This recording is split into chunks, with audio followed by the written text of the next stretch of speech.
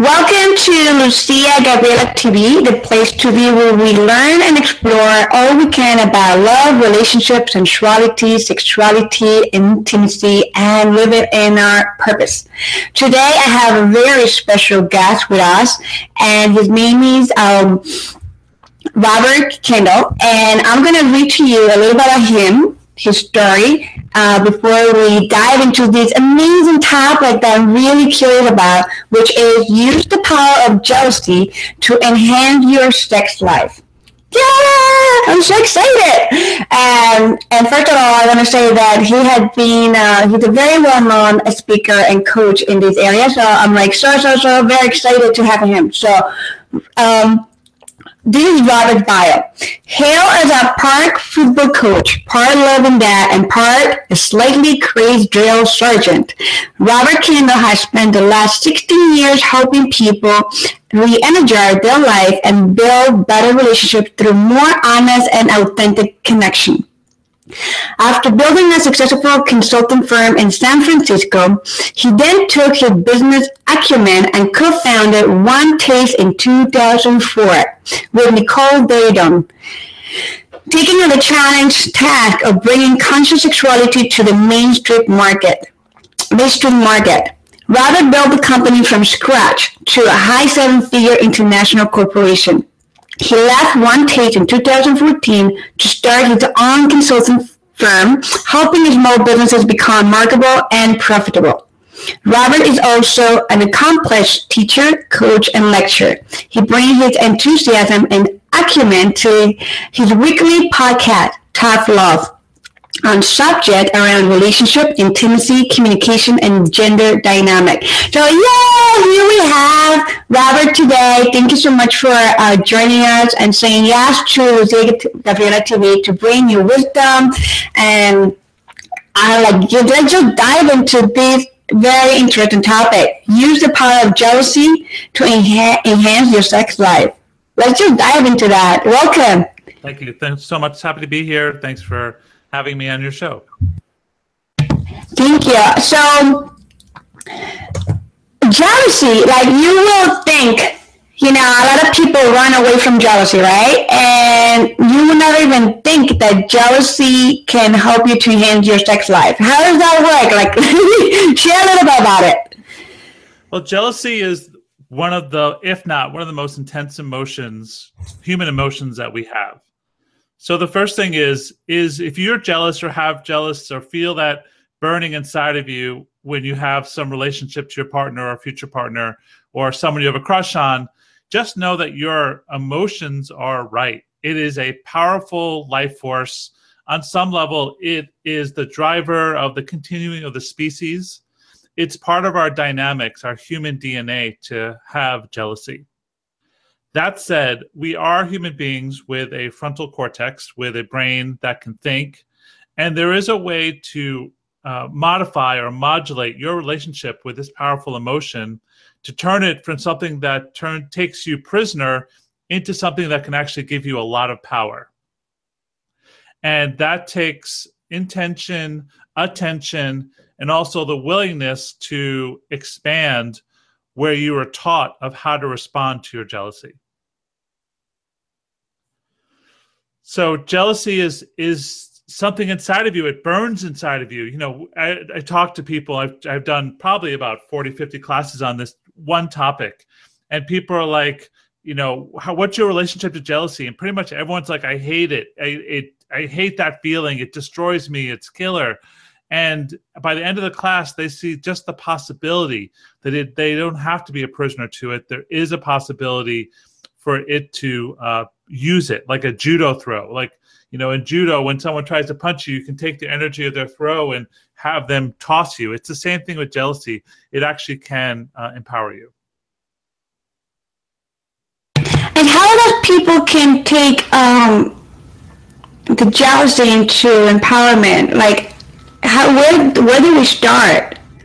Well, the first thing is just acknowledging that you're human. The second thing is a viewpoint I learned a long time ago, that jealousy can be viewed as 90% turn on and 10% exclusion. 90% turn on, 10% exclusion. Most people, when they feel jealousy, they focus on the exclusion. That this, I'm not materially involved in this. I'm not the person touching, or I'm not the person flirting, or I'm not the person in connection to it. But that's just a viewpoint. That's just a belief system. It's like when your best friend is flirting with this guy and she's totally happy and she's totally turned on, she's totally lit up. You're happy for your best friend. You're just like, wow, I'm so happy you're having that experience. Tell me more. And you kind of feel it in your body and you get excited.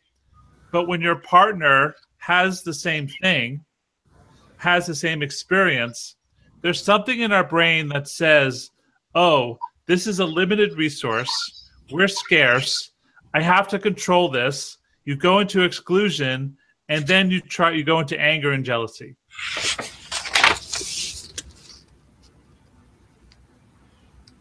I love this. I'm like tuning in, even though I'm taking notes. I'm like feeling it, and it's interesting because it's funny when you say about jealousy, because sometimes I have been jealous. Sometimes I like jealousy. Because for me, it's like, I don't know, like when you say 90% turn on, and I'm like, yeah, that really turned me on to be a little jealous. I don't know, like you said, like it's like empowering emotion, like empowering gift that you may have. And then you have to become like, based it on society, jealous is bad. And then you try to tame that energy and not let it be naturally, or like even flirting. Like even many people that I know in the field that we are related in relationships, sensuality and sexuality, they even some people I've heard that they say like flirting is bad. It's really, really bad. And I don't know how you feel about that, but for me, like flirting and being sensual and being yourself, like seductive, is kind of like a natural force of all human beings, and it's like very playful and also like a kind of turn on. So I don't know if it goes together, like flirting and jealousy and even seductiveness. We could take one step back from the whole thing. So there's many forms of relationship. There's, completely monogamous to a completely open relationship. There's more complexity than that. But let's just, for simplicity's sake, let's say there's monogamy to non-monogamy. And I just want to know from the start, for your listeners and for you, is that whatever you choose, I believe is right. I don't think monogamy is better than non-monogamy. I don't think non-monogamy is better than monogamy. I think it's really a choice. But what most people do is they don't authentically choose. They let society choose for you. They let their friends or their parents or their religion choose for you. Now, there's a lot of scientific background that basically says monogamy is not the natural state for human beings. Christopher Ryan's Sex at Dawn is, in my opinion, one of the best books out there. There are other books out there, but Christopher Ryan really goes to a biological level and a societal level of why this happens. Monogamy is really based and rather new in the grand scheme of things, because it was important for people to understand land rights and to understand succession of possessions. That's one of the biggest reasons monogamy has come into our society, is so I would know that my wife produced my son, so I could hand my property down to them with knowing that. So monogamy is not based really on a biological aspect.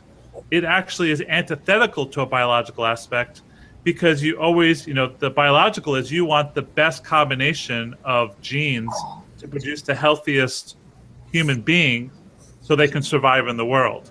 It's our imposition of monogamy that's created this choice. Now, people don't choose. They go rote, and they go based on what they were taught. They were taught, by society. And then all of a sudden there's a little voice inside of them that says, hey, I'm married to this wonderful man. I'm also feeling attraction for this other wonderful man. I'm even feeling attraction for this wonderful woman. How does that work? Like, I want to be faithful, but I'm having these feelings. In my perfect world, people would have the opportunity to discuss, not necessarily act upon, discuss their feelings, because then it moves from the secret shadow that we hold inside into an interesting part that you can talk to your partner about. My relationship with Morgan, my fiance, we have what's called a monogamy with guest star relationship. Basically, that means that if we're interested, we play with other people together. That's our choice. We don't do it very often. Actually, it's quite rare. But we have the opportunity to talk and discuss and reveal and share where we find attraction with others. And in doing so, she feels free to share all parts of her. I feel free to share all parts of me. And then it's not hidden. It's actually a really great way to know each other. I love when I meet like-minded people. Because pretty much what you describe in your relationship is pretty much how I have my relationship with my partner. Like, where we allow ourselves to be free and complete within ourselves first, and be so open and vulnerable to share, our dreams or desires or fantasies. And if something come out, will come up, like you said, like star guest. If it comes up, it will come out or not. But it's like you said, it's very rare, because sometimes, like, even just having star guests is like, it's so exclusive, and so like people have to be like-minded. They have to be like in that energy. It's not like, I would say, like, they have to be pre-qualified. It's not even like, oh, I'm just gonna go to the street and I'm like, oh, I like that girl. But there's like a lot of as a couple, there's a lot of dynamic and a lot of talk, conversation, where it's coming from. And yeah, I love what you just said. I am fascinated to, what is the book again that you mentioned about Christopher Ryan? Like, Sex at Dawn. Which one? Sex at Dawn. Okay. Sex at Dawn. And it's fascinating when you mentioned that, what I got of that is that monogamy is not biological, but it had been created to, what I took, it was the word control. Like, to have monogamy and control my lineage, control where my properties go, control everything. So I come from a place of control, which is do you feel like in some aspect is something, it's not natural, like to really have, it's like come from a place of evil, I feel it. Well, there's a couple things in there that I have noticed.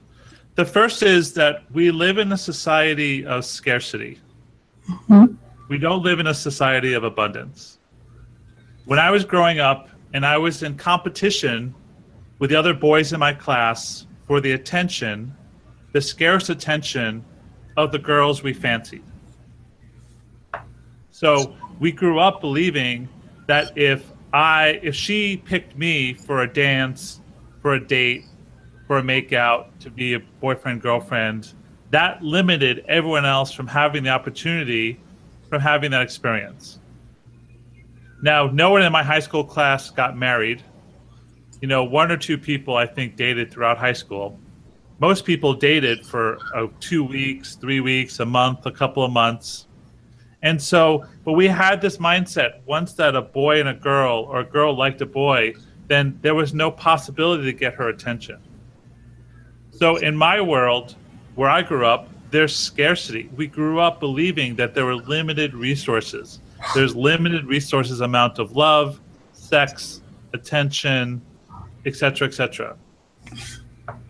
The second piece attached to it is that I grew up in a world where we look externally for validation. If I'm dating a hot woman, then my life is good. It doesn't matter if we like each other. As long as I'm having sex or have this woman on my arm, I feel good about myself. External validation.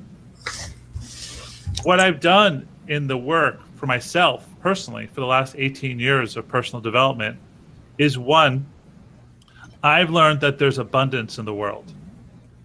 If I get rejected by an attractive woman or someone I liked a lot, I'll be sad for a period of time, but then, lo and behold, someone else is going to pop up that's probably better for me.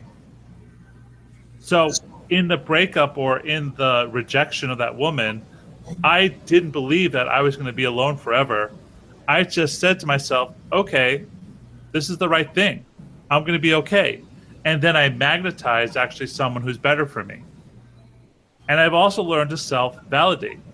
I've learned the incredible power of saying, I am awesome just by myself. I am awesome with my own company. I am awesome in my own relating. And this presence and confidence and strength is actually extremely attractive to women because women don't like needy guys. Oh, yeah. So from having both those viewpoints turned, and I can tell you it was not an easy turn. It was a lot of work. I then magnetized a woman who is by far the most amazing partner, the most fun, and the best match for me I ever thought was possible. Yeah. When I was driving to set up for our interview, I was like, while you were talking about I am awesome and, feeling complete within yourself, sometimes like people would say to me, I'm not complete. I need to do these or go to these places and to complete myself, or I need this person to complete me or complete my life. And I always feel that is like we all are complete, totally. We just forget that we're complete. And the feeling of that we forget that we're complete is what makes us feel like we're not complete. And I love that you're bringing that into the core of this, that we need to start feeling and embodying and accepting and recognizing and honoring that we are awesome, that we are who we are, that we complete.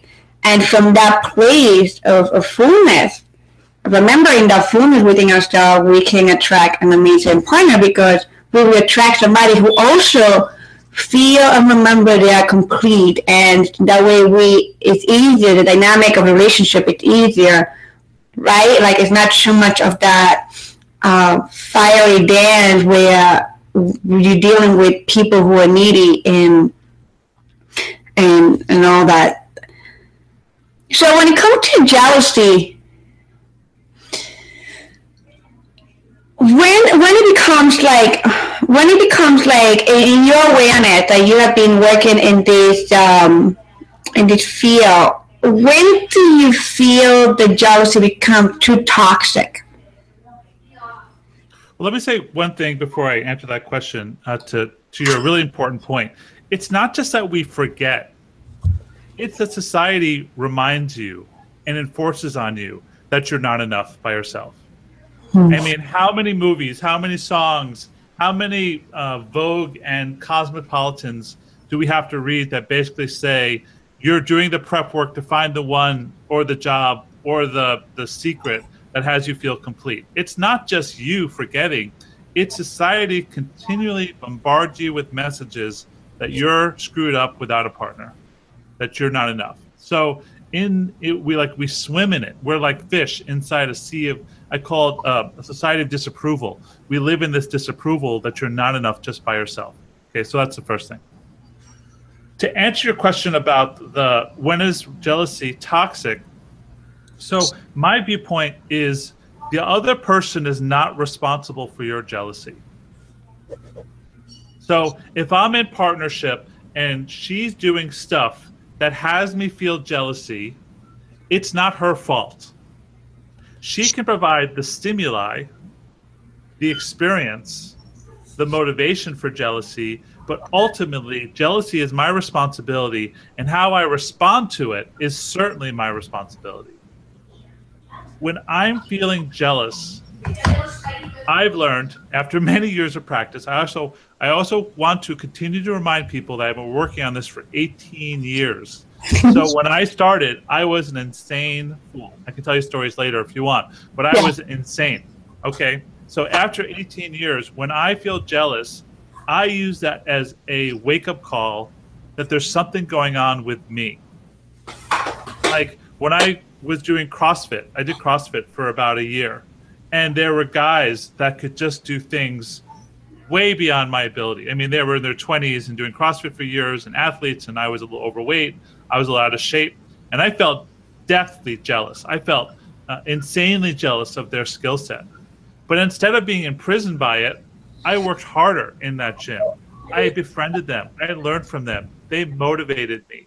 They were my encouragement for me to go there, 3 or 4 times a week and keep working out. So to me, jealousy is positive. Jealousy is some wake-up call that says to me, I am not at my top form. If I'm feeling jealous about my partner because she's flirting with some guy, okay, what is it about me? Am I not paying enough attention to my wants? Am I not paying enough attention to her? Is she getting lit up because I'm not spending enough time focusing on our sex life? To me, it's a really important message. It's a wake-up call from the universe saying, get off your laurels, get off your ass, and do something.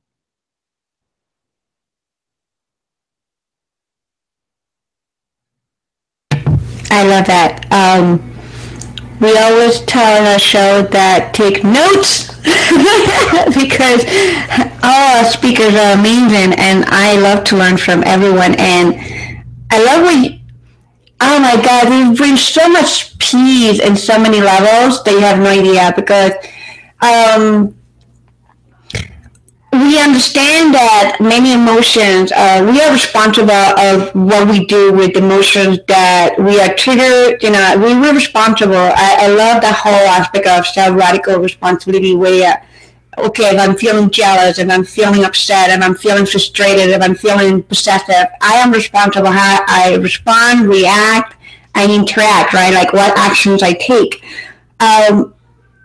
And it's beautiful to hear that when we can take that jealousy or that emotion, which we, society or ourselves, we consider as negative, and we let it be free to be felt and allow you to inspire you, and use that for your greatness, and use the jealousy as a wake up, tool that you said, and help you to let it motivate you, let you see what you need to do to get your ass together and stop imprisoning you. I really thank you for bringing that into awareness, and not just our awareness, but also to dive deeper within yourself and allow yourself to be okay with feeling jealous. I know that you're going to share I really want you to share your story, but even in the business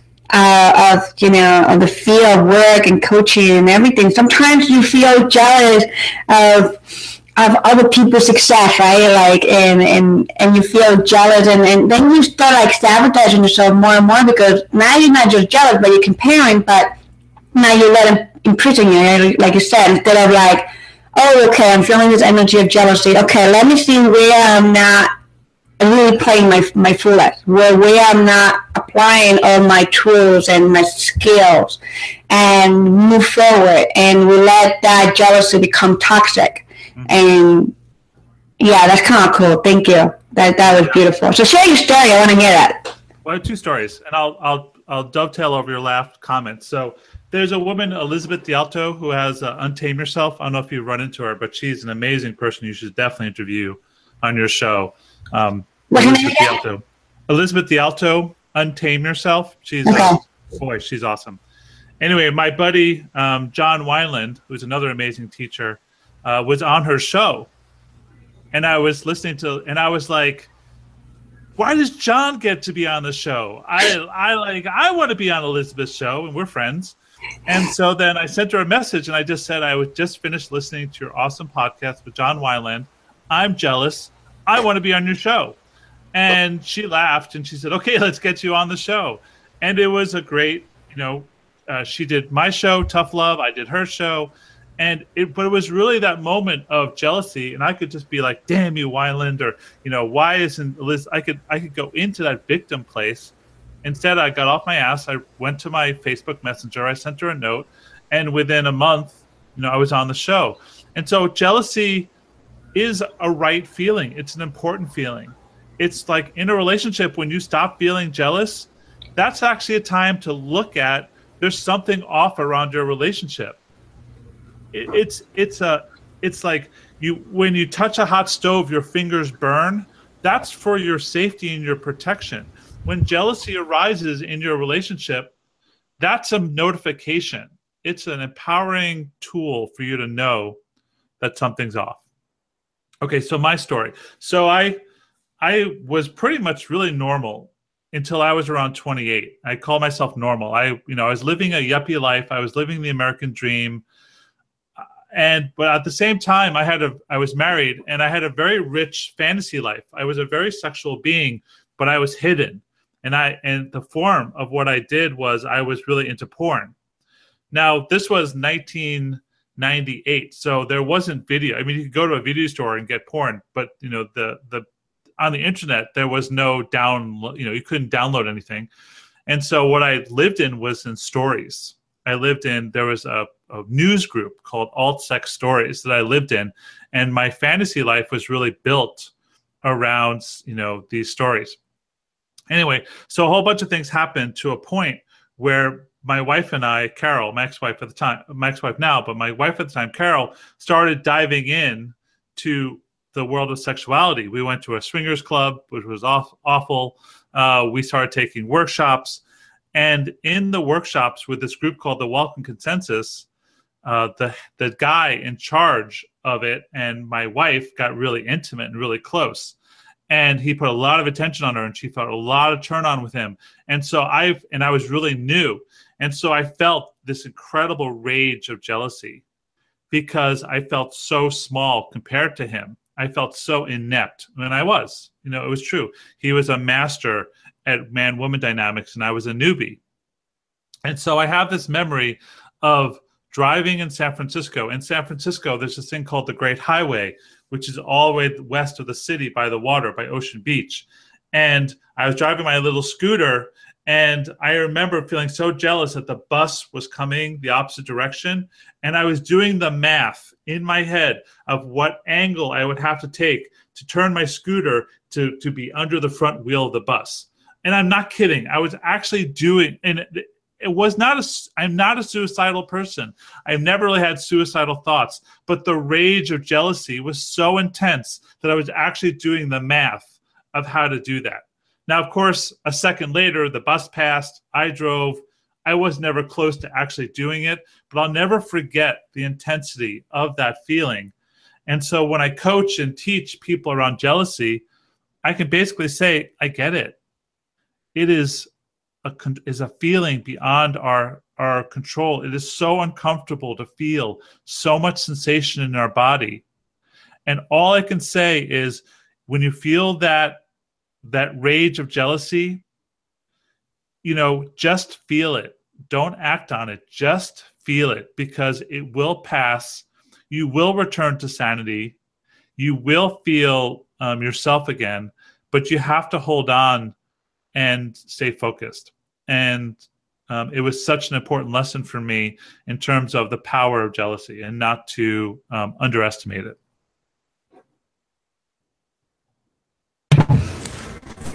Just feel it. And I would say that I feel like so many people are scared of feeling because we in society, I feel like we have disconnected ourselves from our body. We have felt disconnected from our energy. We have felt disconnected from our mind. We have felt disconnected from everything. And that's what we feel incomplete, right? And just feeling it, when people start feeling it, even in the sexual act of experiencing an orgasm, even like the orgasmic energy, in my own experience of diving into the feeling of it, of just allowing ourselves to feel and surrender to the feeling, can be very scary for many people. Right. And go ahead.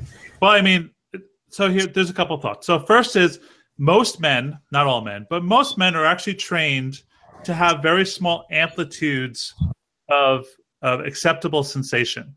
So if you think about, you go back to your high school math class or your high school science class, there was those sinusoidal waves that go up and down.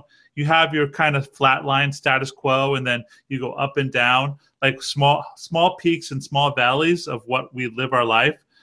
And then what happens if you're engaged with a dynamic woman, if you're lucky to engage with a dynamic woman, she's the one who's going to bring your peaks and valleys to increase significantly. You're going to have the best moments of your life when you're, having fun with her, and you might have some of the worst moments of your life when you're fighting or jealous or she's not acting the way you want. And so what people do to each other is we move ourselves from our status quo. We move ourselves from what's comfortable, from our acceptable range. What happens is if you actually surrender to it, if you engage with it, then you actually can train your system to be more comfortable in the highest highs and the lowest lows. So another example would be if you never rode a roller coaster and you go on a small roller coaster, your body's like, you're going up and down and up and down. And you're like, oh, that was fun. Let's do it in the next one. And you go one level up and you're like, oh my God, that was crazy. And then let's do another one. And then you're actually increasing your range of how much sensation you can feel. Now, what some people do, especially in terms of non-monogamy, is they jump on the highest, hardest roller coaster on the first time. And then they're scared to death, they throw up, or they're like, I'm never going to do that again. If you make expanding your range of acceptable sensation as a practice and slowly and deliberately move into it, then it's much easier.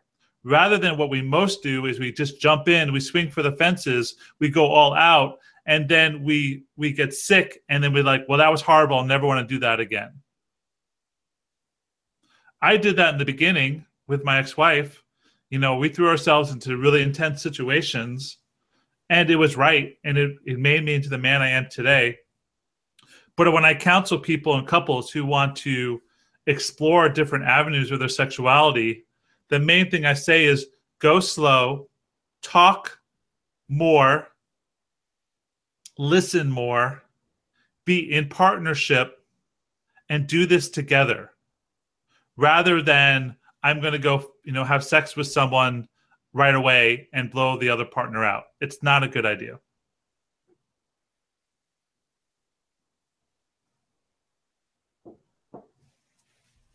So go slow, talk more, listen more, be in partnership, and do this together. Yep. When you're exploring sexuality at a deeper level. You have to understand that people have fear of abandonment is an intense fear for most people. They are afraid. I'm going to end up alone. I'm going to end up alone under a bridge without any money, homeless, and die. That's like inherent fear that people have, or some version of it. Excuse me. So if you want to explore your sexuality, if you want to open things up and you want to do that with your partner, you have to take into effect or in your mindset that the feeling of safety is uber important, especially more for women. Women's requirement for safety is significantly more, most cases, than men. Men are like, all right, I'm going to jump out of the plane with a knife between my teeth and I'm just going to see what happens. Women aren't like that. They need to feel safe. They need to feel secure. And so if you can do that in partnership, like I said, slowly in communication, then the chances of success for you guys to have a pleasurable experience, and when jealousy does arise, it's safe, then you can keep expanding your range of what's possible. And what is it for the men? For women, it's like feeling safe, and what is it for the men? Well, men have a different, again, these are stereotypes. So just know, I want to acknowledge that there's some men aren't like this at all, and some men are super like this. So just understand that if you're a man listening, that doesn't sound like me. I know that. But most men have possession issues. They're taught that their women are their property, That is not their fault. That is a societal meme that says that if another man is looking at your woman, that they're property. Now, women have this too, but to a lesser degree. So just to know this. The second thing about men is men find their value from their production. Women find their value from their attractiveness.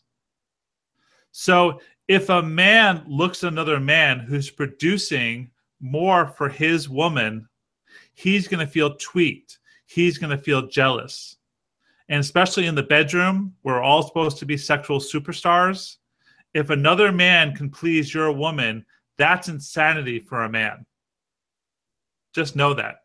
So, and that's just the human baseline emotion. Now, I'm not saying any of this is easy, but if you can actually get into agreement, if you can actually look at, if a man pleases my woman, I look at that like as an opportunity, one, for me to learn something, for my woman to have an experience that I cannot provide, which makes her life richer, and it'll actually turn her on more, make her happy, which will make me happy and turn me on more in the end. I love this. I really love this. Thank you.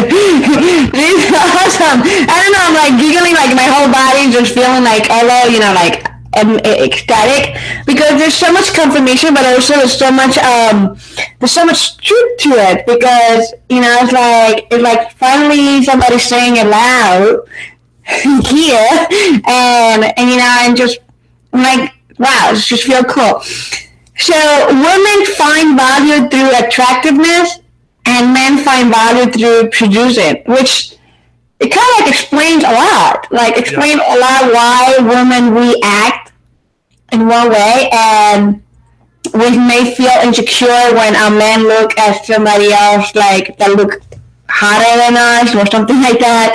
And even how society markets women to the whole aspect, of attractiveness. You have to look beautiful. You have to look this way and dress this way and wear this, and the whole marketing toward women.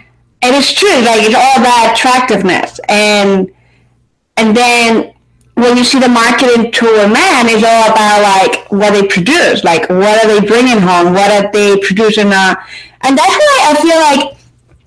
In my experience, and I feel like so many, also, we have burned, the women, and we have burned the men, and the men, and like, I feel like there's a lack of honoring and respect, and this pressure toward men about performance, and which is very harmful, and I feel like that's one of the major, I would say, like, libido killers, like, putting the man into that pressure of performance. It can kill the libido, and can kill the sexual drive. Totally. If first you don't mind, I'd like to just give credit where a lot of these viewpoints are coming from. There's a group in Northern California called Moore University. A guy named Dr. Victor Barranco came up with a lot of these viewpoints. I hate when I don't give credit where credit is due, because I've learned from them, and I just want to give credit. A lot also comes from my business partner, Nicole Daydone of One Taste. I learned a lot of these things from her, and then a few of them are my own. So, it doesn't matter which is which, but I definitely want to give credit where credit is due. So the thing is, like, men are under a lot of pressure, and it is getting worse on some level. And so we live in a society now where there's a swipe left and swipe right ability. Whereas in the past before, when you found a partner, and we're talking 20 years ago, 25 years ago, when you found a partner and things went awry, there was a tendency to want to work it out more. There was more tendency to actually, once you invested, to invest more time. Sometimes to the detriment, we were staying too long. But I'm just saying there was more opportunity. We now live in a society where if something's not working out on the date in the morning, you could go to your phone, swipe right, and be on another date within an hour. And a lot of people do that. I mean, it's just insane. the opportunity to not invest, to have surface level relationships compared to the depth of where it was even 10 years ago. Okay, so that's where society is going. The thing about pressure on men is that no one teaches you how to be good in bed. I mean, it's not like a class you can take in high school. You can't talk about it with your friends. You can't discuss it. There's millions of books out there, but most of the books and magazines basically saying what you're doing wrong. The only way to learn a skill is actually, you can't read a skill. You actually have to do it in practice. If you don't have a partner who approves of you in the beginning state of your learning to sex or to make out, then you build up your own sexual shame, which already existed before the actual thing. And so most men walk around with this feeling of inadequacy. Either I'm not going to last long enough, I'm not going to maintain my erection, or the woman's going to fake it. And we live in a society where you don't really know the truth. So there's a lot of pressure to be someone. And then we watch movies, we watch porn. Oh my, don't get me started on porn and how that's messed up men's education around sexuality. Men do not learn sexuality from porn, please. It is not true. Anyway, the point is that there's very few resources out there, and there are some, but there's very few resources out there that have you learn to communicate around your sexuality. My belief system is to create a space where my partner can say, when you did this, I didn't like it as much when you did that. Or would you slow down? Or would you speed up? Or would you not do that at all? Or I don't like that. Most women will sit in a sexual act, think really hard. Stop that, stop that, stop that, stop that. Thinking the man has some mental telepathy to read her discomfort. Most men are not trained to understand women's subtle cues. The man will keep going. The woman just thinks, I can't wait to get out of here, and then never educate the men, which leads to a society of angry women and dumb men. Men who are not educated on how to please a woman, which adds to their inadequacy. The greatest thing you can do for your partner is to tell them the truth. Tell them the truth in the moment, tell them the truth without anger, and educate your partner on what you like and don't like.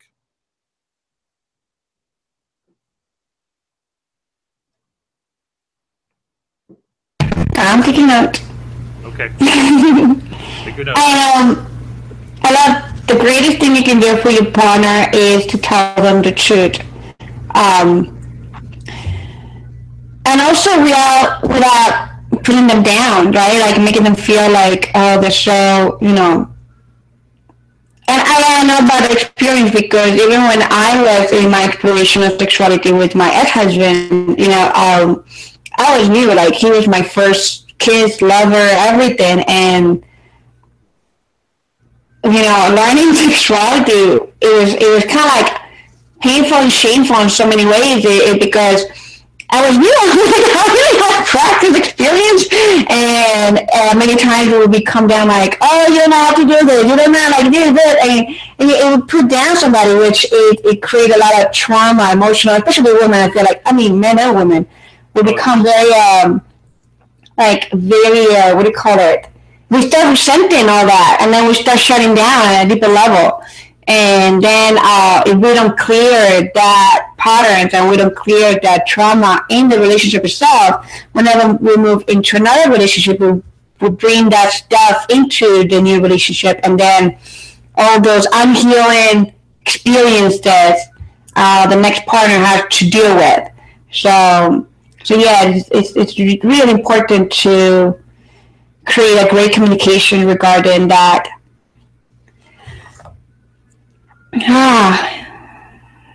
Wow, we can dive deep as we can go. This is awesome. So when it comes to investing in a relationship, you mentioned that in time, 20 years ago, we used to invest ourselves. We used to take the time and say, I'm going to invest in this, and now everybody's like swipe left if you don't like it. how long do you think somebody,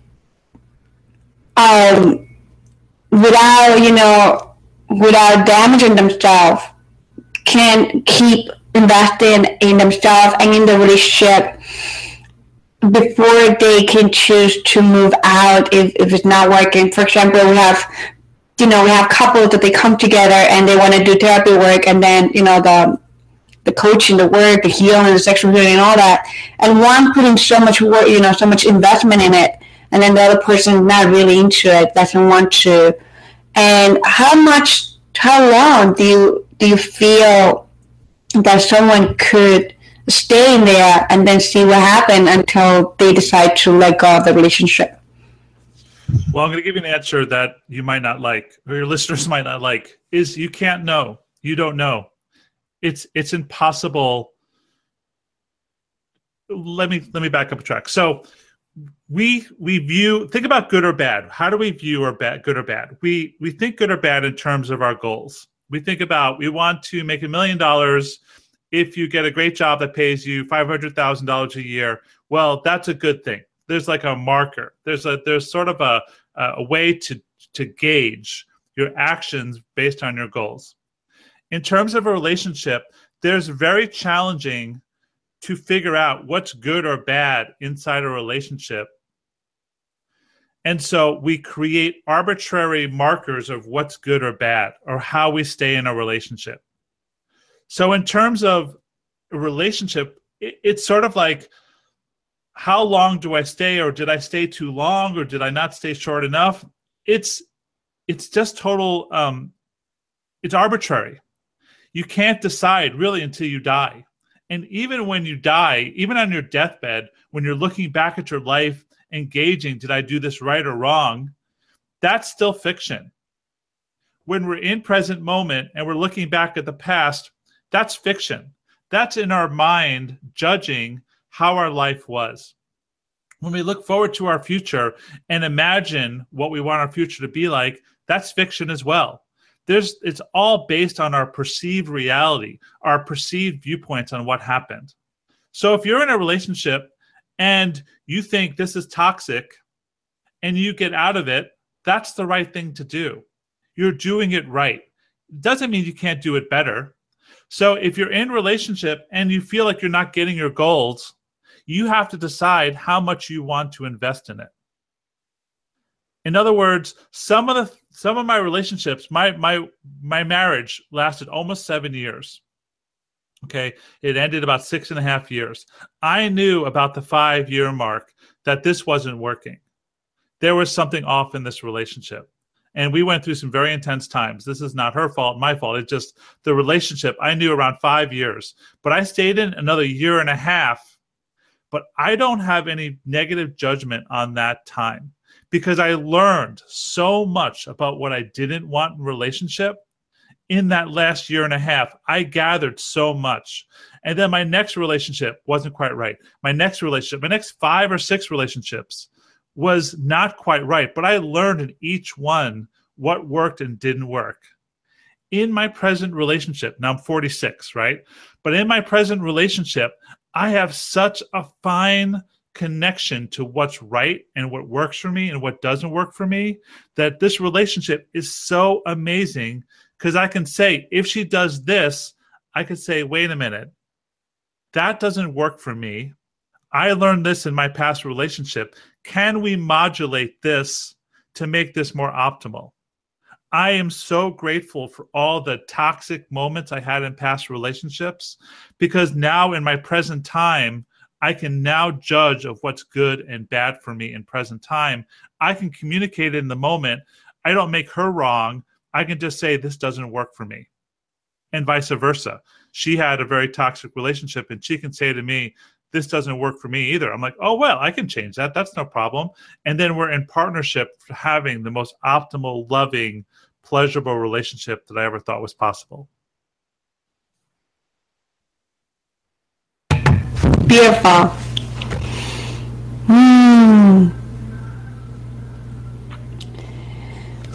So beside jealousy, when you talk about 90% turn on, 10% exclusion. Do you feel that all those emotions and feelings that we target, that we label them as bad, if we applying this 90% turn on, we'll have like such a great life, like a better world. Like we will be creating amazing things in our life without suffering and without so much pain.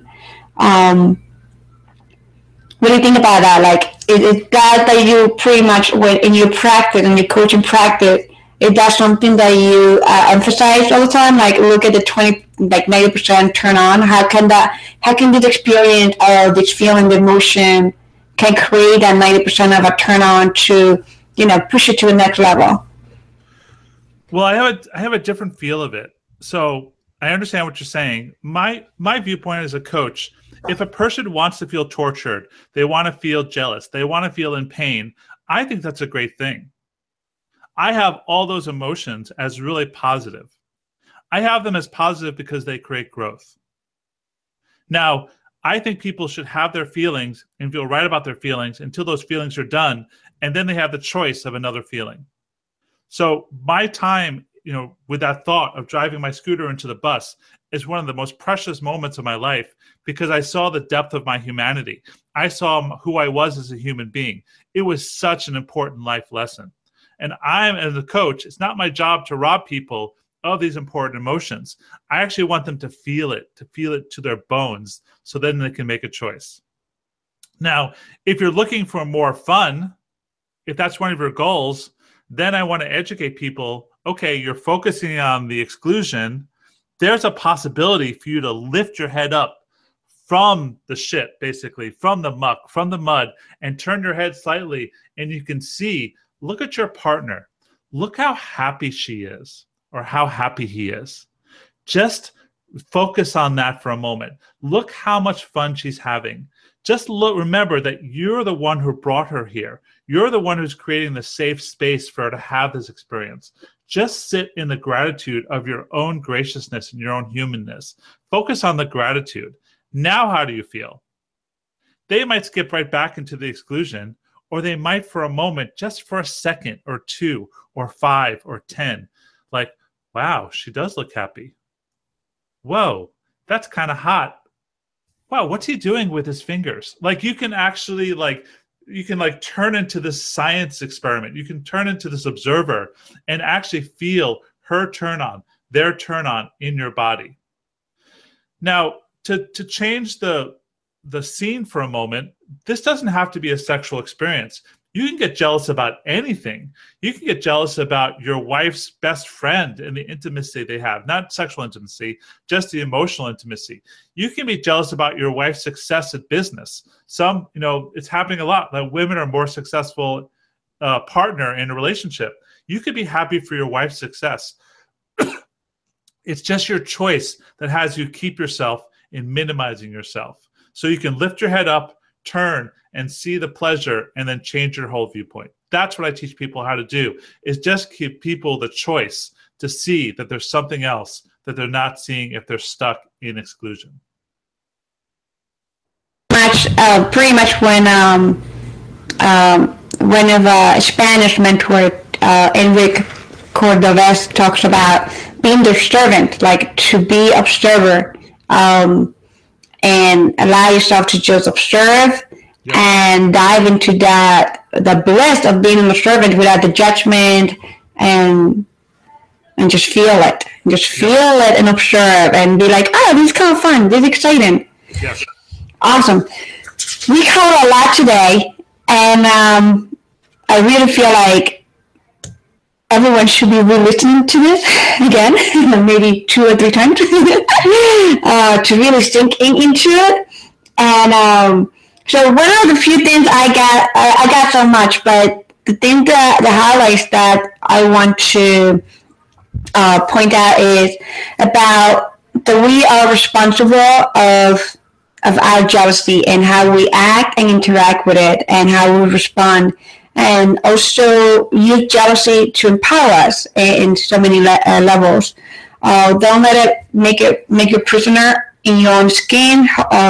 allow jealousy to motivate you, to let you see what you need to do, maybe what you're not doing, and why you're not getting out of your ass and getting, investing more in yourself and your relationship to achieve what you desire. But also to learn to go in that whole, when you're talking about the wave, like go in the roller coaster, like take baby step, go slow. When you want to explore sexuality at a deeper level, learn to go into the small ride first before you jump into the biggest ride that's going to give you a headache and you're going to vomit at the end. And then you're going to be so scared and don't want to do it again. So try to go in the very small ride first and then go your way up. So Robert shared that to explore sexuality is about going slow with your partner in a deeper level in different realms, to go slow, talk more, listen more, be in partnership, and do this together to create that safe container for you to dive deeper into this realm of the delicious, this delicious life. And yes, and invest in your relationship and allow yourself to practice. I love what you said about lead, a skill, and practice, which I took of that from was if you don't know something and just allow yourself to ask questions, but practice it, because you can find, the answer you're going to find in the practice, I believe, more than just reading books and books and books. Mm-hmm. In the doing it where you find the wisdom and the knowledge. So much. So anything else that you want to add to everything that we talked before we wrap it up and share where we can find you? If you have any event coming up, any retreat, any online program, we would like to hear more of what you have going on. Sure. Well, the last thing I want to say is just remember to be nice to yourself. Just remember to be nice to your partner. Be nice. I had again, Moore University teacher, be nice. Be nice to who you are. I mean, especially if you're going to go off the beaten path and off the status quo, it's challenging. You're going to run into parts of yourself you might not want to see. If you start to do plant medicine, if you start to explore different ways of work or employment, you're gonna face your own viewpoints of how you're not doing it right. You are doing it right, and your willingness to be nice to yourself will make the whole process better. Laugh at your mistakes. When you fall out of the yoga pose, just laugh and enjoy and be proud that you're willing to step off the status quo. So that's always my pitch, is just be nice. The best way to find me is via my podcast, which is every Thursday. It's a live coaching call at 10 a.m. PST. I do a topic every week is different. I do things around relationship, jealousy, non-monogamy. I also do things around purpose, men's sexual shame. I did a couple weeks on traveling. I have guests every week or so.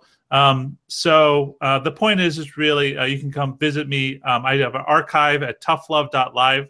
That's TUFF love.live.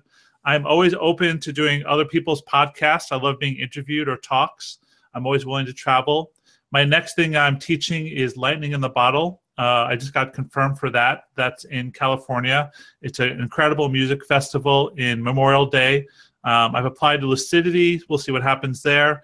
And I'm always available to talk on a podcast. So please feel free to contact me. My information, again, is at toughlove.live, TUFF love.live. Awesome. Yay. And hopefully we have the pleasure to collaborate with you in future other online events, but also we're planning here to create a relationship like immersion, 4 days immersion for people to really dive into the whole healing of the relationship, the sensuality, the sexuality, and all that stuff. So I would love for you to collaborate with us in the future if that's in alignment with you. But it would be so nice to have you because we got so much out of you today, and thank you for the gift that you bring to the planet and to your client. I was going to ask you in your podcast, when you talk about is life coaching experience, how is that? You talk about a topic and then you have people come and ask you questions and you coach them right on it? Or how does that work? It's a 40-minute call. It's deliberately 40 minutes. The first 20 minutes is a rant. I call it a rant on some topic. And it's a rant. I just basically go for it. It is like sometimes I'm talking so fast, it's insane. So I just pick a topic and I rant for 20 minutes. Then we take a deliberate break. We shake it off. We do a little Taylor Swift, shake it off. And then we have someone come on the phone and I coach them on a topic or a similar topic for 20 minutes and give them some tough love. Tough love is defined as the truth. Just the raw truth without any sugarcoating. It's with approval, but it's also the truth. So if someone can't see something, it's my job as a coach to point out what I see. So we have a live coaching call and in 40 minutes, that's it. We're done. Fastest 40 minutes of my week. Wow. Awesome. I love that. So topplove.life. Yes. Awesome. Thank you so much, Robert, again, for taking the time and to be here. I really appreciate you. And yeah, thank you. So thank you, everyone, for watching today. I really appreciate for taking the time to learn, to grow, and to roll more into who you really are, and to listen to our speakers, which are amazing. And we're bringing more and more amazing mentors and coaches of this realm of love, relationships, sensuality, and sexuality into this show, because we really want to help everyone to have awesome, amazing, authentic relationship with themselves and everyone else. So thank you for watching today. I'll see you next time. Have a blessed, amazing day. Bye. Bye.